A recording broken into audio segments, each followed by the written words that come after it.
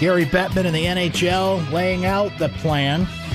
24-team mega tournament for the Stanley Cup. Sounds good to me. Look at all the deets on that. Coming up with our buddy Liam McHugh from NBC Sports here shortly. Let's find out how things went on the market on this Thursday. And my man Mike from Lee Baldwin & Company is here to deliver that. Hello, sir.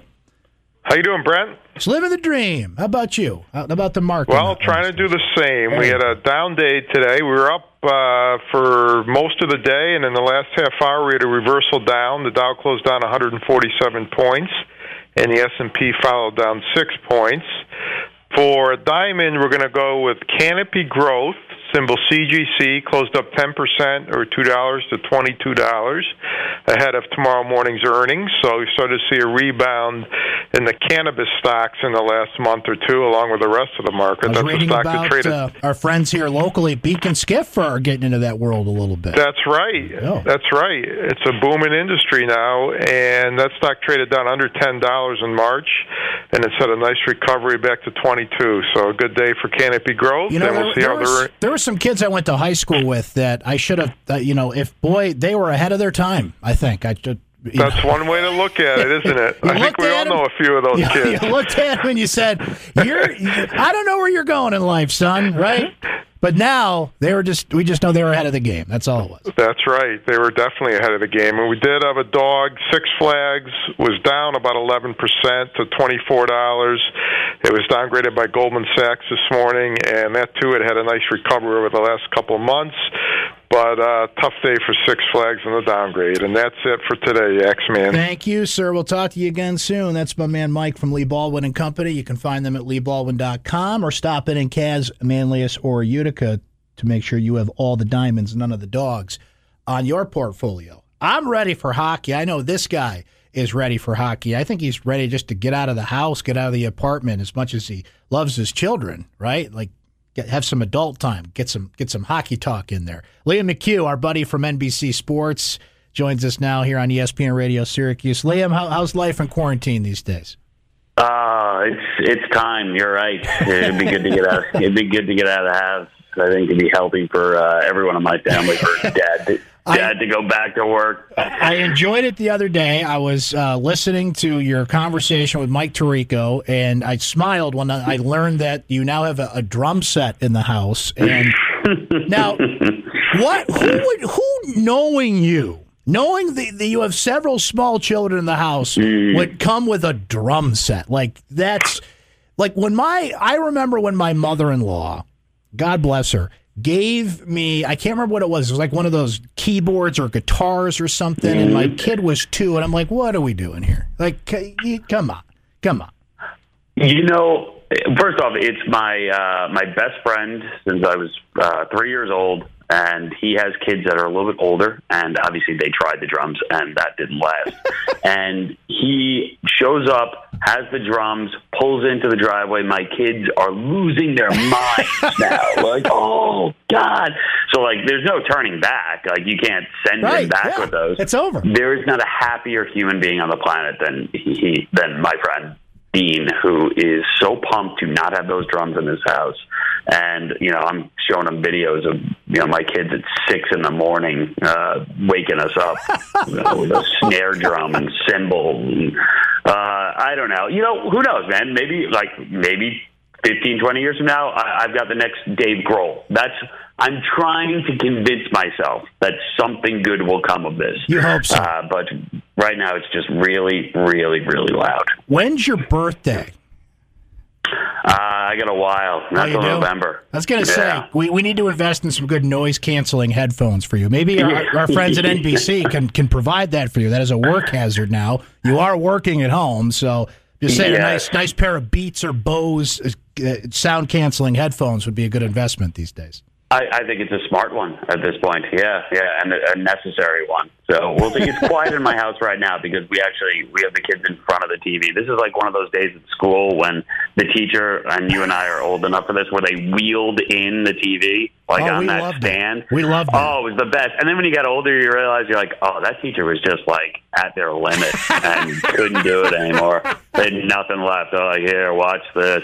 That's where we are right now today. Fantastic. Well, Liam, it's fantastic to hear that. And boy, I can't remember the last time I was happy to see Gary Bettman on my television, but there he was, because we were bringing hockey back. So now that we've had some time to kind of absorb this, what did you think of the NHL's plan to return?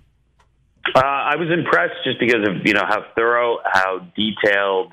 It's such a massive endeavor, and I'm excited about it. I mean, if we take it strictly from a hockey standpoint to begin with, you were never going to make every single person happy. Rod Brindamore already from the Carolina Hurricanes, their head coach, is obviously not pleased. He thinks, it doesn't value the regular season that much, but that's really the case when your team matches up against a Rangers team that may not have made the playoffs and you lost all 4 times to that Rangers team this year. So, you're not going to please everyone, but I think it's competitive, and I think really you can make the case that just about every team, had you played an 82-game season, would have had a shot to make the playoffs outside of, say, the Blackhawks or Montreal. I don't think those 2 teams would have made it, but everyone else would have. I'm excited about it. I love this idea. I love the quick 5-game series play-in for these teams to get into the 16-team tournament. And I also have to say, I think the idea that you're doing the top 4 seeds in both conferences and you're allowing them to play round robin, and there is some meaning to these games, is important. And not just from a spectator's point of view, but the players themselves said they wanted to go into this playing meaningful games. They don't want to be in the second round of the playoffs having just, they've already been sitting around. They don't want to sit around anymore. They want to be on the ice ready to go. So I think from both those standpoints, it's a success, but, we still got a lot to do and a lot of time between now and then. There's a lot to do and a lot to figure out, but the plan and the process underway is encouraging. And one thing I've been saying on this show, Liam, is, look, if you're any of these sports and you get back, this is the time to experiment. This is the time to try some things, see what sticks to the wall, see what doesn't, because where else could you kind of experiment like this? I'm always intrigued when I watch the Olympics, and they're doing a different format and different size ice and all these things, and you're like, boy, why doesn't the NHL do this? So in some ways, this is their opportunity to do that while finishing a season and getting ready to hand out a Stanley Cup and just getting the players back out there, which they want to do at this point. Yeah, and plus, I think you have an opportunity where a lot of these teams, especially because they've hit the reset button and now everyone's healthy for this tournament, you have a lot of teams that can be competitive, and you're going to see upsets. But this is something that, to me, is unique to hockey. I think if you took the NBA and did a similar system, basically what you'd have is a lot of teams that were eliminated fairly quickly, that you knew would be eliminated. Hockey has this league where an 8 seed can win the Stanley Cup. We've seen that. So if an 8 seed can win it, the team at the 8 seed beat out by a game or 2 just to make the playoffs certainly should be able to be competitive within that tournament. I don't know. I think it's a good plan. I think it is a time, like you mentioned, to be creative with this. The NHL has done that, and I don't know. I'm already pretty pumped for some matchups like the Chicago Blackhawks, Edmonton Oilers in the first round. You got Patrick Kane, Jonathan Toews, Leon Draisaitl, Connor McDavid. That's going to be fantastic. And if you're the Pittsburgh Penguins, now you got to deal with Carey Price in net from the Montreal Canadiens. So you got some pretty good 5-12 matchups there. Yeah, Draisaitl, by the way, who won the Art Ross Trophy, 110 points in 71 games. Ridiculous. That's pretty good. I don't think we need the last 12 to figure out who's going to win that thing. And what's amazing about that, Liam, is so when we were last talking hockey, here you have the Boston Bruins, who had a sizable lead for the President's Trophy, right? But none of this matters. It doesn't matter the hot streak the Flyers are on. It doesn't matter if you were a team that was stumbling at that point. Of course, my Buffalo Sabres were like one win away from being in a 24-team tournament, and they can't even get to that, so don't get me going on that. But none of it matters. None of it matters. No. Now, sometimes it doesn't matter the momentum of the regular season spilling into the start of the playoffs. Think of the Lightning when they sailed to the President's Trophy recently, and they got beat in the first round by Columbus. But at least you can kind of get a sense of who's healthy, who's not, and getting a sense of the teams that could do some damage in the postseason. What's going to be great about this is we have no idea. We have hit the reset button. No, we don't. The one thing we do know is that, and it really is sort of the odd twist to this, is that because of COVID-19, we're going to potentially wind up having the healthiest playoffs we've ever seen. which is that we're going to have players who potentially could have missed the first or second round or both, or maybe the entire postseason, who are now going to be good to go. So you have rosters complete, which is very different. And, to your point about the Tampa Bay Lightning, it's one thing to have momentum or not have momentum, but it's another thing to be playing games late in the season and knowing those games are meaningless. And that really was the case for the Tampa Bay Lightning. So it's one of those where you're playing and you're just going through the motions. You're essentially sitting there waiting for the playoffs while suiting up. Meanwhile, your opponent, and last year that was the Columbus Blue Jackets, is fighting for their life every single night to try to get into the playoffs. So when the playoffs begin, they're ready. They've been playing that type of hockey. In this one, it's even. Everyone's in the same boat. You are starting fresh. You are starting cold. And I don't know. I'm charged up for this. I think this is going to be easily one of the most exciting tournaments, but it's going to be unique. We're not going to see fans there. It's going to be very different. It's going to look and sound different. But I think in the end, it could also be one of the most meaningful tournaments they've ever had. Our buddy Liam McHugh, NBC Sports, joining us here on ESPN Radio Syracuse. And Liam, I want to be careful how I ask this question because obviously there's bigger things going on in the world. But how important did you get a sense that the players, the league, everybody involved wanted to finish the season? Because frankly, we would have understood if they're like, look, we just can't get back out there. We can't do this. We just kind of have to say we played whatever it was, 70 games or so, and that's it. But how much of a sense, when they figured out they could do this, did you feel it was important to them to say, no, we have got to finish the season in whatever way we can? Yeah, I was curious about that myself when we were, just a few weeks into this, and it felt like, all right, well, this is obviously going to be a lot longer than we originally thought. And, I talked to some former players, and they said, no doubt about it, they'd be ready to go and they'd be ready to play. And then we found out from the current players that really was the same. That they care about the sport. It's a selfless sport. It's a team-first sport. I mean, this is one of those, I forgot who did the article last year where they basically went to locker rooms and attempted to get players to start sentences with me or I, and they couldn't do it. It was always we. It was always about us. And I think the message has been relayed that, this is obviously good for the league. It is good for the bottom line of the league and the bottom line of the players. And I think the Stanley Cup means that much to all of these players. And an opportunity to chase that Stanley Cup is something they never, ever want to give up. And I know, and not everyone's been in agreement with my take on this. I know that Matt Duchene of the Predators has come out and said that he doesn't want this to turn into the COVID Cup and, doesn't want people to look back at this tournament years from now and not value the champion. I don't think that's going to happen. I really believe that hockey's a game where you talk about selflessness, you talk about sacrifice. Well, you're making a sacrifice by playing in this. We all understand that. You're going to be quarantined. You're going to be in a hub city. You're going to be living in a bubble, and you're going to be playing in arenas with no fans. I think at the end of this, you will be remembered forever. You will go down in history on this very different, very special tournament. And I think the players now, I think a lot of the players understand that, and they're embracing it. I agree with you completely there, especially because you played 70 games. It's fractured. It's different.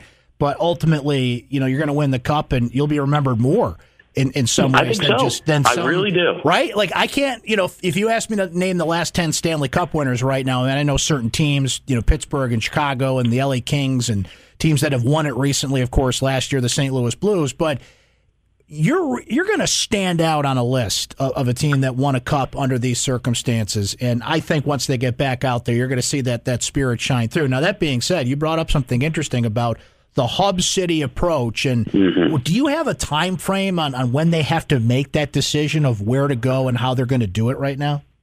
Hearing, within 3 weeks they'd like to make the decision. Now, I also would think that because you want to be scientific in this approach, that you would keep that to as close to the end of that 3 week period as humanly possible.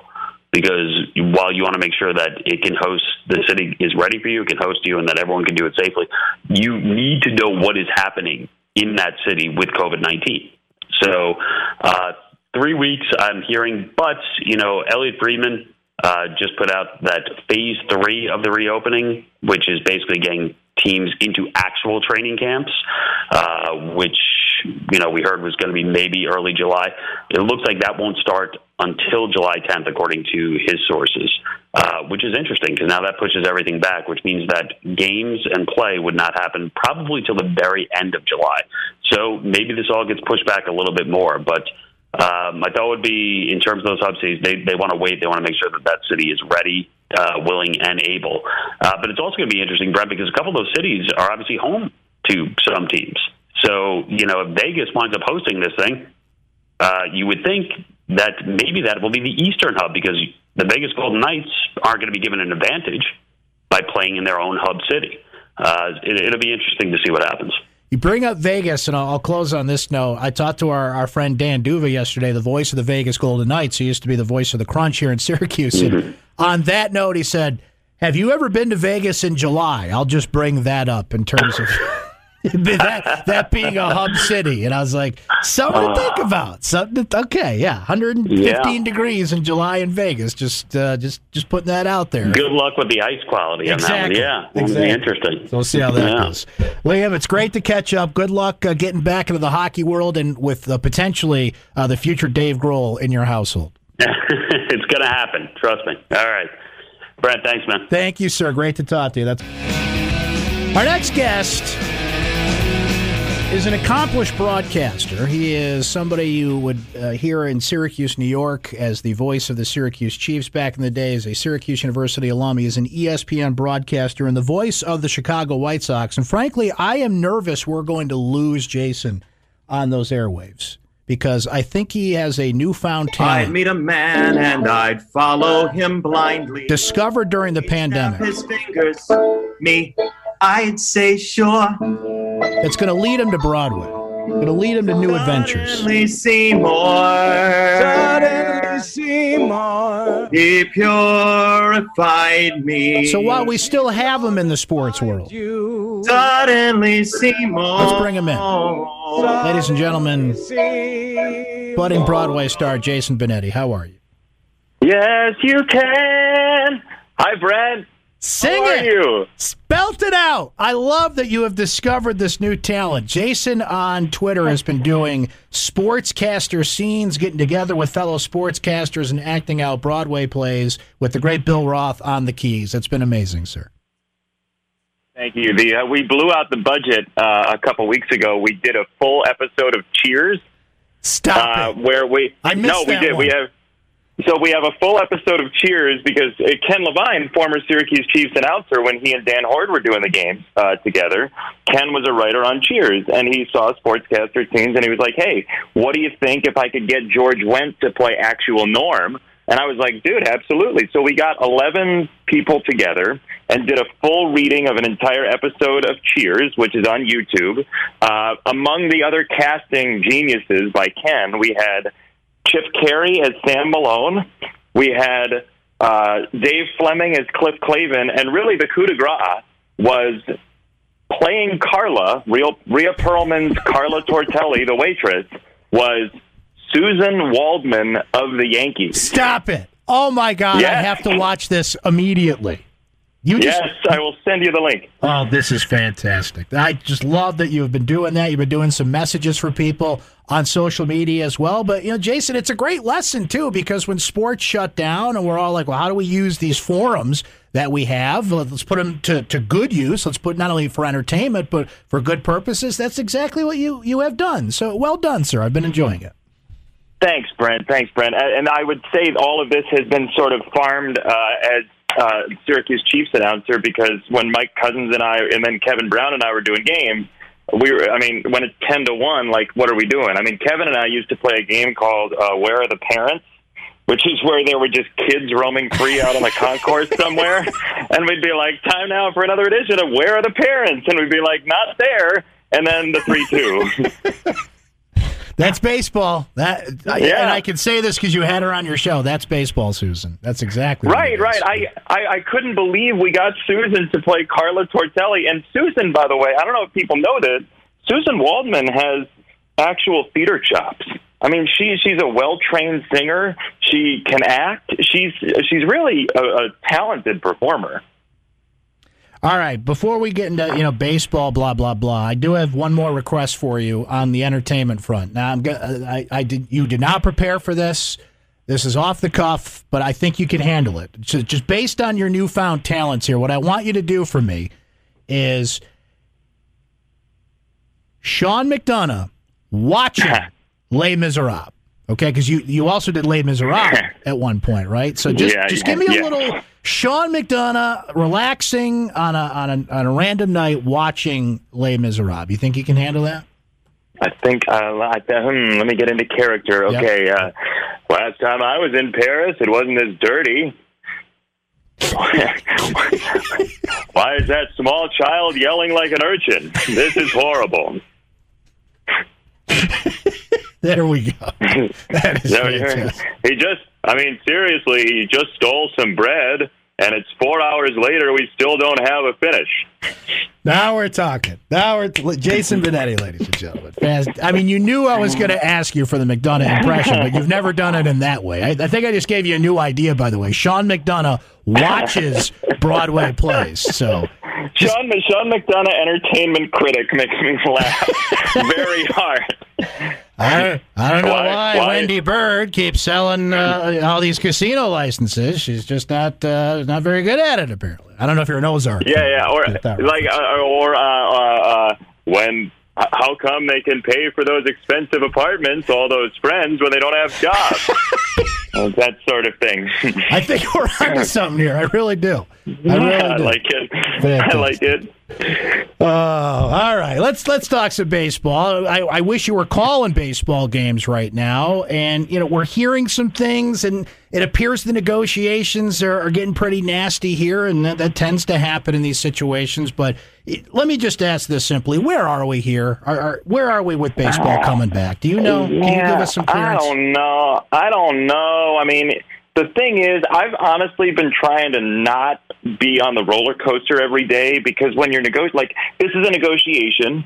Negotiations sometimes turn nasty. We now have all of these individual players and, frankly, owners through media. Both sides are using the media, whether it's social media or whatever, to have discussions out in the open.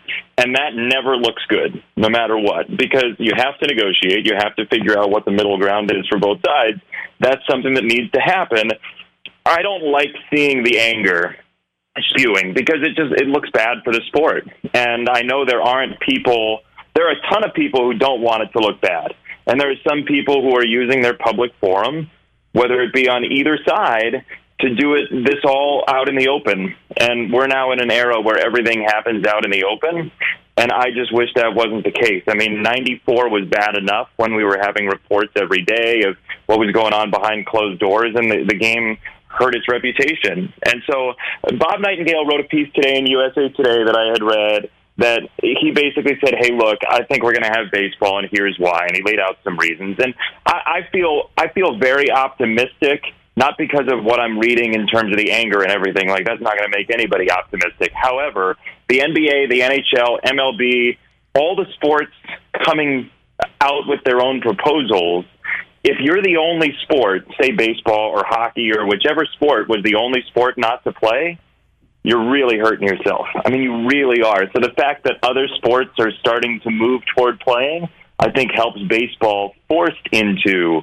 needing to play as well. Look, the way 2020 is going, if I'm watching a team win the Stanley Cup in August and no baseball, that would not be weird, just based on how things are going. But you just said it. That's the intriguing thing to me, Jason, is here you have the NBA and the NHL and their unique situations, and they could kind of swipe in and move in on baseball's corner at a time of the year when baseball kind of owns it. Yeah, you wouldn't want to see that. For the game, because it's got such a pedigree, it's got such a history, it's not going away. But you have the interesting thing about baseball right now is they're moving toward that the labor deal ending after next season as well. So some of this is preliminary to the labor deal coming up. So you basically have two junction points in the next year and a half for Major League Baseball in terms of negotiation to keep the game alive and thriving and steady. And so you have to do this one right in order to nail the second one. And I think it's a really bad time in society to dig in, because the public needs baseball at this point. The baseball-loving public needs baseball. I mean, nobody needs anything except for food and water, right? But, like, people want baseball badly right now. So I think it's just a problem chronologically because we have the 2021 postseason labor deal up thing, and I think both sides are using this as like an entry-level negotiation. What do you miss about what you would normally be doing right now? I miss going down on the concourse about an hour before the game, walking to get a root beer float, and saying hi to people and taking a random picture. And if I were a fan of the game, it would be high-fiving somebody next to me. Like, when's the next time we're going to meet somebody we don't know? And that sucks a little bit of the life out of baseball and out of everything we do. And that's why baseball is so great, because you go to a game, you go to the Dome, right? And you're sitting next to somebody that you have no idea who they are, and Jerry McNamara hits a three, and you high-five the person just because you're excited. Now it's like, ooh, I wonder if they have COVID-19. Like that's the thing that I miss most about sports, and the reason why sports is a civic institution, because we actually get to go around people that we don't know. Jason Bennetti's our guest, ESPN broadcaster, the voice of the Chicago White Sox, SU grad, of course, and the former voice of the Chiefs. And Jason, in the question of sports returning in the case with no fans, look, you're uniquely qualified for that. You and I spent some mid-April nights at that ballpark where I could literally look out the window and be like, yep, there's 13 people here tonight, right? That's just the rhythm of baseball. There's some cold minor league baseball nights. You've been places all across the sport where, let's just say, the fans had other things to do that night. So calling a game with a limited attendance is something you've done before, but not something you want to do every night. What's it going to be like? Can you wrap your mind around doing a Major League Baseball game with nobody there, if that's what it comes to?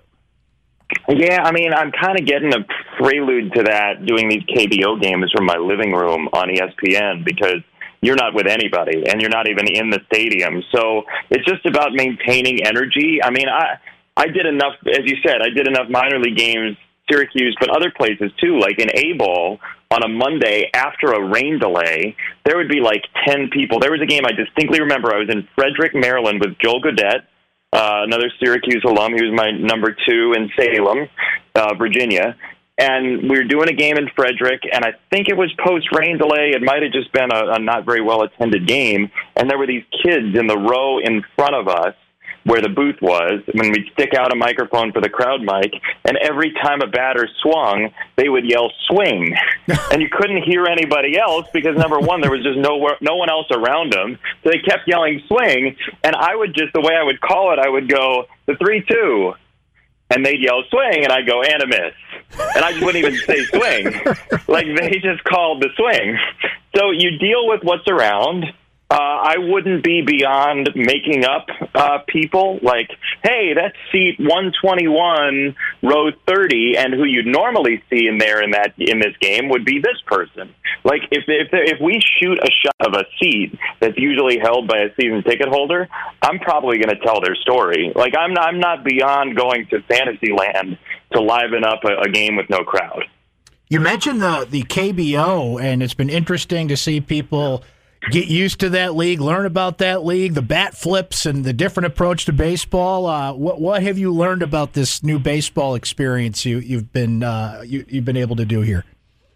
Yeah, I've learned baseball's baseball. I hadn't been out of the country to watch baseball other than to Toronto, and it's just fun to watch people playing games, all the motions that we're used to, and like I just love seeing a ball bounce off the bat.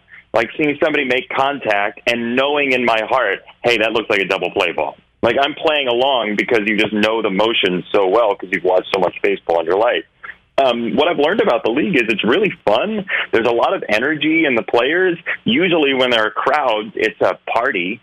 There's a whole lot of emotion in the stadiums. We don't have that right now, but the cheer squads are awesome. They're coming up with songs for some of my colleagues at ESPN, like Carl Rabbit's got his own song today, which is pretty cool.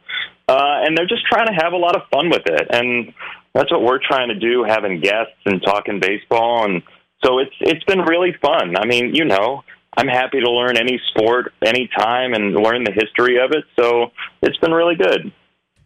Well, I don't know. There was a plane that crashed and a smoke monster of some sort, and then I just couldn't figure out what the hell was going on. So, 3 stars. Disappeared for a season. Oh my gosh! If we do this, I just want a shout out. That's all I want. You can keep all the profit and any fame that comes from it. I just want a shout out. That's all. Dude, I think it's a great bit, Brent. I really do. Did I ever tell you the first time I did the McDonough impersonation for Sean? No, you have not. I know you got to run, but you got to tell me that real quick. Yeah. We were at a Newhouse event. He had gotten the Marty Glickman Award, and he came up to me and he goes, "We're at a dinner," and he goes, "I heard you do an impersonation of me. Will you do it?" And so I said, with Jay Billis, Bill Raftery, 2 XL egos here at the XL Center. I'm Sean McDonough. And he goes, "Great. When does the impersonation start?" Hey-o! Which is the perfect, this very Sean. It was awesome. I love him dearly, and I hope nobody thinks I'm making fun of him because I love him, and I think he's the best. All out of love, and he rolls with the punches on it 100%. So, I don't know. Yeah. There's a wacky neighbor who just comes in, he just eats all of Jerry's food. I don't understand why he doesn't kick him out. And there's a Newman guy. I don't know. I do an awful McDonough. You do it. You go with that bit, and we'll go places with that. In the meantime, it was great to hear your voice. Keep up the great work, my friend. Hope you're calling baseball games again soon, and we'll catch up down the road. That Elaine answers very poorly. Brent, thank you so much. Thank you, Jason. Good to hear your voice, buddy. That's Jason Bennetti.